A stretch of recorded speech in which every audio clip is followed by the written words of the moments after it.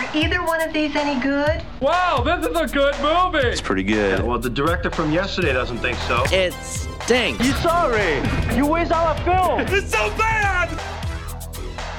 No new superheroes this week, but we've got some big studio releases and some smaller films to talk about as well. Welcome to the Screening Room Podcast. She is Hope Madden. He's George Wolf. And we are from madwolf.com and the Screening Room Podcast, sponsored by Marcus Crosswoods Theater, featuring the 70 feet wide ultra screen with Dolby Atmos surround sound and those dream lounger recliners. So get comfy and watch all the latest movies. And we'll start this week with the latest edition of a classic. A lavish train ride unfolds into a stylish and suspenseful mystery from the novel by Agatha Christie. It's Murder on the Orient Express. I see evil on this train.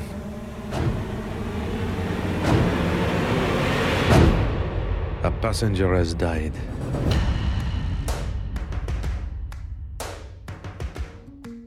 So they got him after all. You assume he was killed? No, not. Well, he was in perfectly good health. He had his enemies. Indeed, he was murdered. God, murder him. God rest his soul. Someone was rummaging around my cabin in the middle of the night. No one would listen to me. If there was a murder, What is going on? then there was a murderer. The murderer is with us. And every one of you is a suspect. And who are you? My name is Hercule Poirot, and I am probably the greatest detective in the world. So this film has a couple of things going for it and a couple of things going against it. What it has going for it is an incredible cast. Yeah. Just stocked to brimming, right? It is. So Michelle Pfeiffer and Johnny Depp, Daisy Ridley, Judi Dench, and Willem Dafoe, and Penelope Cruz and Josh Gad. And you've got and the guy who won the Tony for Hamilton, Leslie Odom Jr. You got a train full of stars there. You do. Both legendary stars, up-and-coming stars all over the place. Yeah. And I guess, and you didn't mention the director and the other star, Kenneth Branagh. And he's got to find room, he's got to find time for all the other stars and himself. He doesn't. He doesn't. Kenneth Branagh, the director, really admires Kenneth Branagh, the actor. I'm Kenneth Branagh! You know what? That's just a little private joke between us. I don't want to take anything away from his talent, but we passed each other. George and I passed each other in our cars in the driveway of the movie theater because I was screening Murder on the Orient Express at 4:30. George was coming in to screen Daddy's Home 2 at 7. Yeah, we'll talk about that in a minute. And I was on my way to another movie. And so we passed each other. And by the time I got to the other theater, George had texted me in all caps, Kenneth Branagh! So that's a glimpse into our life. Two moviegoers that pass in the night. That's right. But we're doing it for you. But yeah, Kenneth Branagh, he just, in so many movies, he seems to just be playing to the back row, this classical stage actor. Then you see him in a movie like Dunkirk, where he was dialed down from Christopher Nolan, and there you go. There you go. But anyway, let's get back to Murder on the Orient Express. He's the star, and he's the director. He plays Hercule Poirot. Yes. Agatha Christie's, egotistical, brilliant Belgian detective, sleuth, Mm-hmm. and Branagh as a director. So it is a gorgeous film to look at. He used the same 65 millimeter cameras that Tarantino used for The Hateful Eight. Incredible. Yeah, it's absolutely incredible. It's stunning. Wow. Just these panoramas of Istanbul and the train moving, at top speed it's so gorgeous and so wasted on a movie that's this tiny, very enclosed, tight space, close quarters mystery where the killer is among us. Yeah. The idea of having it be that big and expansive when really the tone is so confined, it's at odds, really, with the story. And between that and the fact that, so Hercule Poirot, I'm going to say it right once, Hercule Poirot is an interesting character. He is one of Agatha Christie's most interesting characters, but all of the other characters on the train, it's important to get to know them because they're suspects and we need to get to know them. And then they're so impeccably cast that you want to get to know them. Unfortunately, you just don't. I think that Branagh's face and mustache fill that screen, I would say 80% of the film. I mean, it's just It's way too much him. It's way too much bigness outside the movie. He doesn't take nearly enough advantage of the cast that he has. And then the other thing, to be honest with you, Agatha Christie, a great talent, and she basically created the architecture that every other sleuthing story, from the big ones to Scooby-Doo to the Flintstones to the Simpsons. What I'm saying is, she deserves credit for having really created this. But by the time the detective has all of the suspects lined up at one table, and he goes one by one and explains to you and them how they could be guilty but are not. Mm-hmm. It's so threadbare at this point that it's almost a campy comedy. Yeah, it feels stale. So you're wasting the panoramic shots and you're wasting the cast. Yeah. And, we've seen other movies do it. We've seen other movies start with very expansive shots and then slowly creep into very tight quarters to give you the sense of confinement. The Exorcist, I think, does that better than any other movie. Starts out big and gets into you're in that bedroom. Mm-hmm. But this movie doesn't really do that. It's just, credit for showing you those incredible, lush scenescapes. Yeah. But then, like you say, as beautiful as that is, it kind of wastes that once it gets into the confines of the train. Right. At the same time, it's not like it's not an enjoyable film, and it certainly is absolutely a gorgeous film. And there are a couple of decent performances, regardless of their limited screen time. Michelle Pfeiffer, in particular, who we were talking about earlier, she's having a banner year. She is. She's very fun. So she's great very in Mother. Good in this movie. Yeah. Yeah, and but there's so many people, like you say, not only talented actors, but interesting characters that if we're going to get invested and wonder, did they do it? Could they do it? You want to get involved in this and try to, in any mystery, of course, if you don't know the outcome of having read it or seen another adaptation, then, you want to get invested and try to figure it out. Right. And one of the ways to do that is to get close to these characters if you possibly can, and that's a trick to do with a cast this large. Right. It was an unusual choice because the material just feels so dated right now. Yeah. And I think that he had good intentions. He certainly had a great cast. And if you can use those cameras, why would you not use those cameras? I just think he couldn't quite pull it off. So not the greatest of train rides for Murder on the Orient Express. The other big studio release this week is another sequel, and it's Brad and Dusty back together dealing with their intrusive fathers during the holidays. Daddy's Home 2. Hey guys, we got a big surprise for you. Oh, is it money? A trampoline? Another pony? This year, Christmas, both families together. Yay! Look, your father hasn't met the new evolved Dusty. That's exactly the stuff he's going to make fun of us for. You'll see. Dear God. Wow. Is that him? Dress is so cool. Yet I can't picture him actually going shopping. This is Sarah's husband. Why is he here? Oh, because my dad's coming too. Dad! Daddy! Here's my big man! He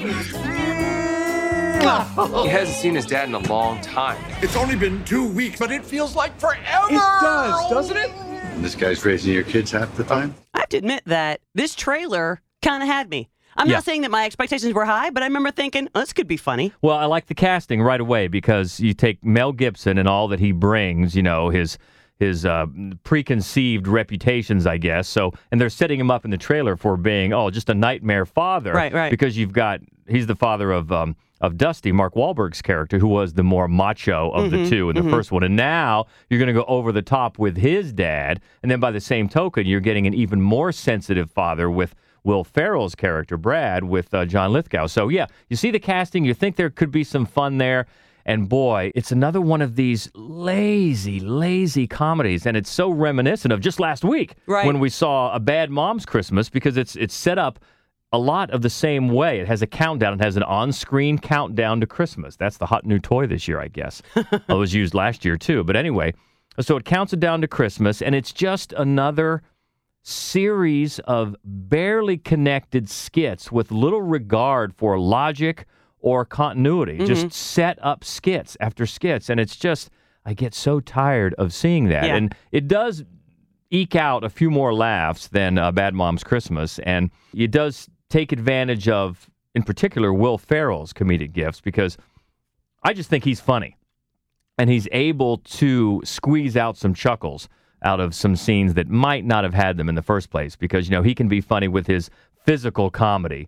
It just again, wastes what we thought was some potential there with the casting. And especially, too, I found it a little awkward because there are some scenes where things that Mel Gibson's character does, considering his reputation and considering all the ugly revelations coming out of Hollywood right now, it just seemed a little tone deaf. Right. Ill-timed. Absolutely. Yeah, a little ill-timed. So that was, there weren't maybe just a scene or two, but that seemed a little awkward. And after a while, it just adds up. There are some laughs here and there. There's a funny bit about fighting over the thermostat. But like I said, it's just one contrived instance after another where all of a sudden everybody gets up, the whole extended family, because they're going to make it easy on the kids this year so they don't have to go from house to house and parent to parent, and they're going to have one big blended Christmas. So instantly Mel Gibson sets them all up with this Airbnb, incredibly spacious cabin in the woods, out in the snowy woods. Oh, it's just picture perfect, and everybody goes there in a heartbeat. And then there's a big joke about Will Ferrell's suitcase getting left behind. And oh, isn't it so funny because now,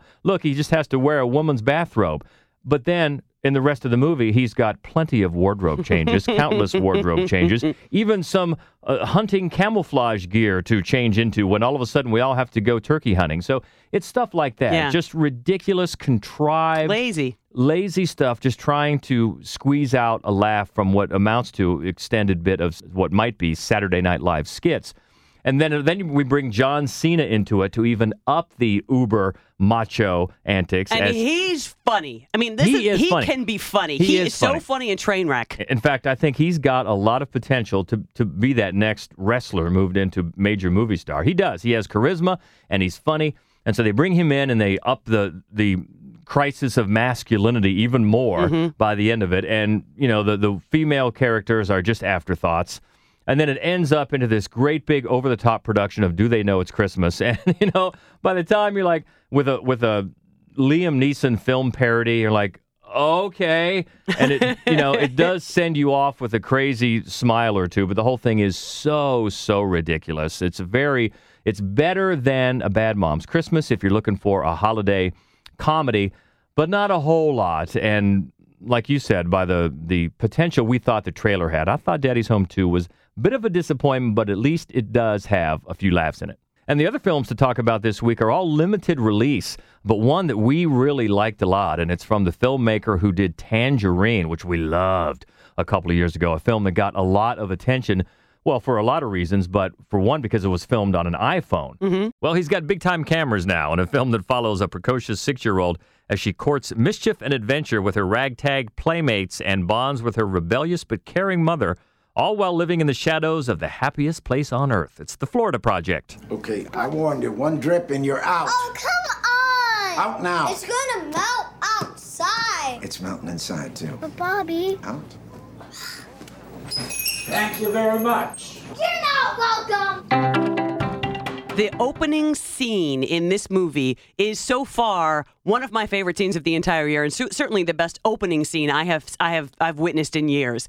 And it just sets the tone because it's a story really about just unbridled, unfettered childhood. Yeah, and it's set around Disney World in Orlando. And the co-writer and director is Sean Baker. And yeah, he does fantastic things with the architecture and the structures that the kids are playing in. Big, comical bits of building facades, faces, everything's on the outskirts of Disney World. Right, and what it does, because everybody in the film, all of the characters are desperately poor.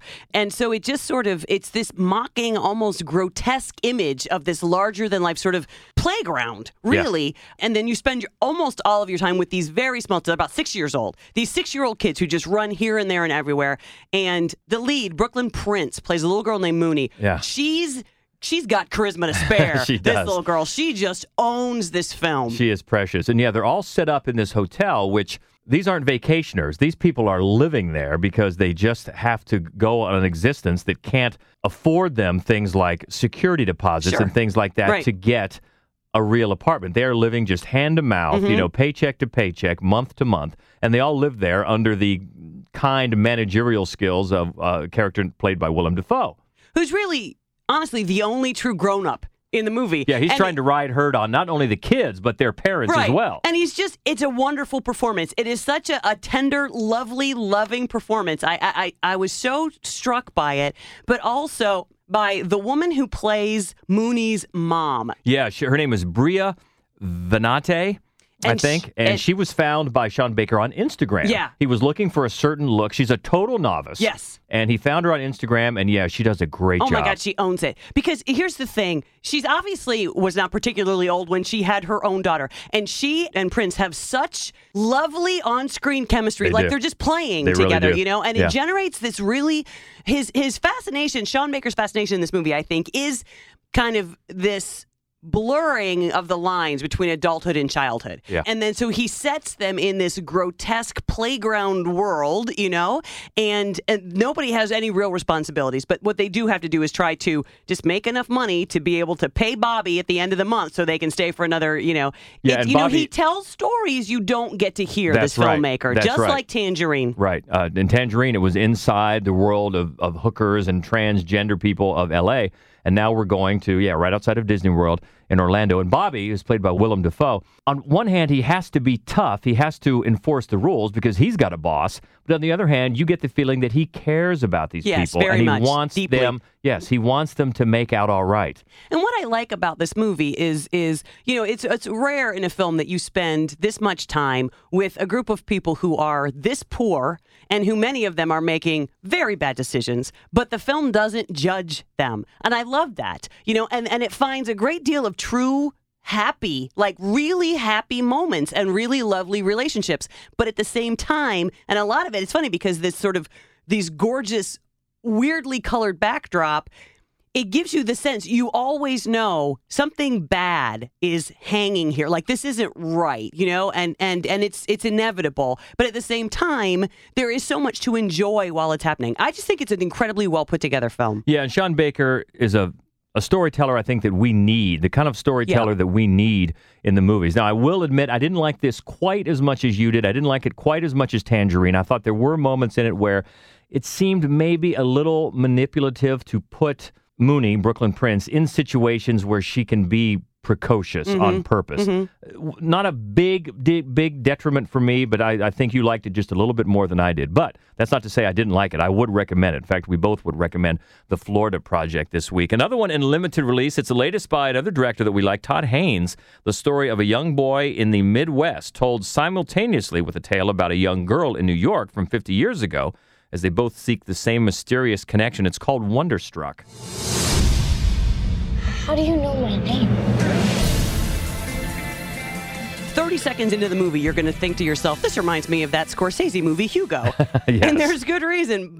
Both films come from source material written and drawn by the juvenile author Brian Selznick. Right. And if you're not familiar with his novels, they are amazing, dense. There'd be like 700-800 page works of art because there's almost no text in any of them. Just these incredibly intricate, gorgeous pencil drawings. And for that reason, both films, Hugo and Wonderstruck, look glorious because there is so much that the director already has to work with. And in fact, Hugo won Best Cinematography. Yeah, it did. It looked fantastic. The problem, and for me, it was the same problem with Hugo. These two particular directors are not really suited that well. Yeah, Scorsese did Hugo. Whimsical and earnest children's fare, really. Because, Todd Haynes did movies like Carol and Far From Heaven. And you're right, that is a whole different tone than a movie like this. And it was an interesting choice, but an ambitious choice, but one that we think maybe just didn't come off as well as it might have. No, I think you're right. It does look gorgeous. The film looks gorgeous. And I think all of Todd Haynes' films,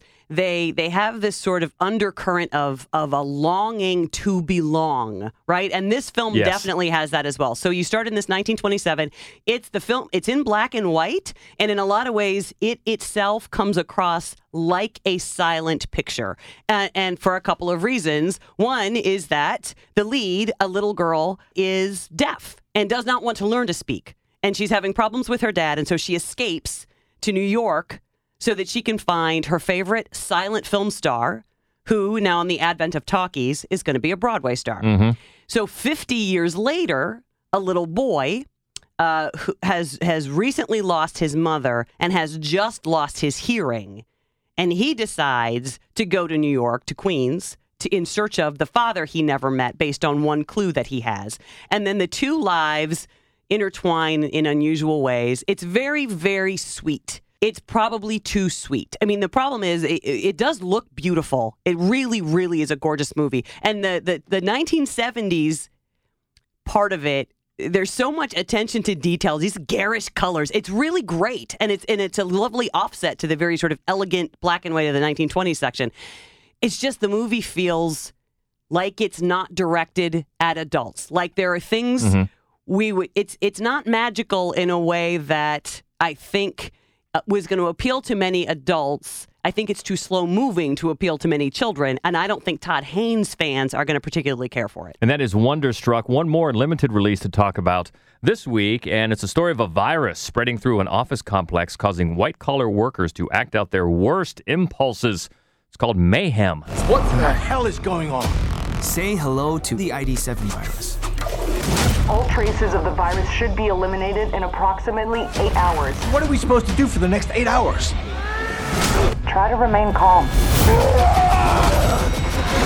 Stephen Yeun stars from The Walking Dead. Yeah. Right? It's a fun, interesting idea, right? I kept watching it as it opens up, thinking about this lovely, incredibly sweet woman I used to work with who would get bronchitis every time she got on an airplane. And she would come back to work and hack and cough and spew DNA all over that office. And that's how this sort of starts, right? There's a virus. It's called the red eye virus. And what it does basically is inhibits your inhibitors. So you really have a hard time controlling your emotions. And this particular law office, Yoon's character, Derek, he ascended the ranks to kind of mid-level white collar because he found a loophole for a man who was accused of murder while he had the virus. He killed someone. And because this firm got this man off saying that he was unable to control his emotions, well, then when the firm finds itself in quarantine lockdown because the virus is free and run about there, well, nobody on earth understands that you can get away with anything you want to get away with better than Derek. And it just happens that moments before lockdown, Derek got fired. He got scapegoated. So anyway, basically the whole movie is nothing but catharsis for anybody who has ever hated their boss, like felt put down at work, felt overworked. You know what I mean? That's I think really there's an all audience it is. for that. I think there is, yeah. So that is Mayhem wrapping up the new releases in theaters this week. And a bunch coming out on home video, Blu-ray, DVD, the whole bit. We'll run those down, and we'll start off with Cars 3. It's Disney Pixar, and for our money, the Cars series, the weakest. Yeah, definitely. Of the Disney Pixar series. But this one's certainly better than Cars 2, which I thought was an outright embarrassment. Lightning McQueen, Owen Wilson is back. He's feeling a little bit past his prime. He's getting kind of lapped, pun intended, by some of the new techno cars, and he's got to get his groove back. And, it's fine. Again, it's very greeting card aisle types of sentiments where the poignancy that you see in some of Pixar's best, there was a opportunity there. They just don't take advantage of it. But it's another one that looks fantastic. It looks gorgeous. I think the kids will still like it, though. And that's Cars 3 out this week. Also, one that we were looking forward to because of the book, but were ultimately disappointed by is out this week, and that's The Glass Castle. Also because of the cast, right? So Brie Larson, Woody Harrelson, Naomi Watts, and they play a family who the parents, Harrelson and Watts, are not quite right. Mm-hmm. They raise their children in poverty. There's a lot going on there. There's a lot going on there. And Brie Larson plays the lead who grows up in this very unusual way. And then she has to sort of reconnect with her family and decide whether their way is the right way, her way is the right way. It's a fascinating book. It is not a well-told film. They make some narrative decisions that I could not understand. And the performances are unfortunately wasted because a lot of people deliver soliloquies as opposed to actually performing. So I was very disappointed in this one. Yeah, I know you were looking forward to it from the book. But another instance of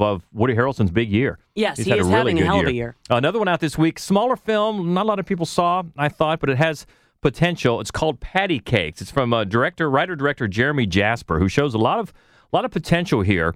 And there's a breakout performance by an actress who's done a lot of TV, her name Danielle McDonald, breaking into the big on-screen parts. And she plays a girl who's struggling. She's a waitress. You know, she's in a bad part of town and trying to break out. And she's in Jersey, wants to make it in New York City as a rapper.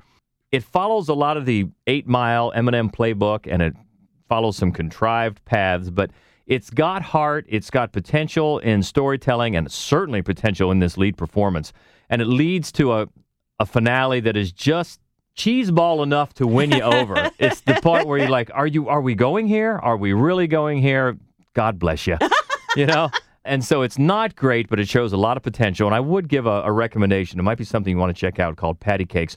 Another one out this week on home video, Killing Ground. This is one, again, you know, in a very different way, but similarly, it's going to feel somewhat familiar to you because I think anybody who watches any horror films knows you don't want to go camping in Australia. If you've ever seen an Australian horror film, it's like that's all they want to do is educate you to that fact. Yeah. These people do it. God bless them. And it doesn't work out for them. But they do find some very interesting ways to take this. So they take this well-worn path in new directions, and also many of the performances, particularly the two villains, are excellent. So if you like horror films, if you like Australian horror films, it's certainly worth the effort, but it's not going to feel super fresh. And one more home video released this week, one that we liked called Ingrid Goes West. This is Aubrey Plaza starring as an unhinged social media stalker. She moves out to California and she just tries to become best friends with this social media star played by Elizabeth Olsen. And this is the big screen debut for co-writer and director Matt Spicer. And boy, it's got a lot to offer. It really does.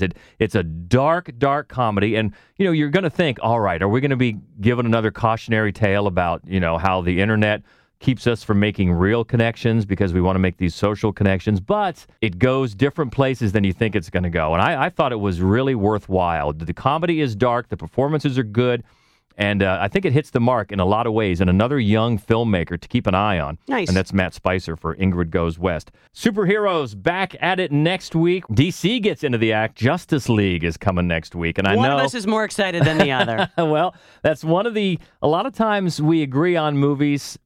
I say most of the time we did. We didn't really agree on Batman v Superman. We didn't. I was one of the few that thought it was okay. Not great, but okay. So we'll see now how the Justice League does. And also Wonder, the latest for the filmmaker that did The Perks of Being a Wallflower, a movie that a lot of people liked. We didn't. And it's starring Julia Roberts, Owen Wilson, and little Jacob Tremblay. Oh, I love him so. So from Room. So we'll look forward to talking about both of those next week. In the meantime, let us know what you thought about any of these that we talked about either this week or in previous weeks. We love to keep the conversation going on Twitter. That's the easiest way. We're at Mad Wolf, MADDWOLF. On Facebook and Instagram, it's Mad Wolf Columbus, the main website where you can check out our written reviews and also our other podcast, our horror movie-centric podcast called Fright Club. That's all found at madwolf.com. The Screening Room podcast is a presentation of the Columbus Radio Group and sponsored by the Marcus Crosswoods Theater. Tickets are on sale now for Star Wars The Last Jedi, which makes me think, you know, Rian Johnson, who's directing The Last Jedi, just signed up to direct the next 3. Yeah, that just came out today. That news came out today. That's so right. Yeah, he's going to do all 3 of them. He is. And if you don't know who he is, he's great. Mm-hmm. So he started off with Brick, which is an amazing film, but then he made Looper, which is, in the middle, he made one called The Brothers Bloom, which is nice, but Looper is great. So it's nice to see some good headlines coming out of Hollywood, because did you see that? The other big story that Kevin Spacey is going to be completely erased from his new movie, All the Money in the World, where he was going to play J. Paul Getty. The movie was done. It's supposed to come out in like 40 Any days. minute, yeah. And they're going back. Ridley Scott is going back, and Christopher Plummer is now going to play J. Paul Getty. So just more fallout from these horrible revelations coming out about so many stars. But boy, I thought that was just incredible news. Yeah, it really is. Not only are they going to do it, but they're going to keep the release date. That's amazing. For All the Money in the World. So we will see. Keep in contact on social media if you can. And until next week, I'm George Wolf. I'm Hope Madden. And this is the Screening Room Podcast. See ya. I do wish we could chat longer, but I'm having an old friend for dinner. Bye.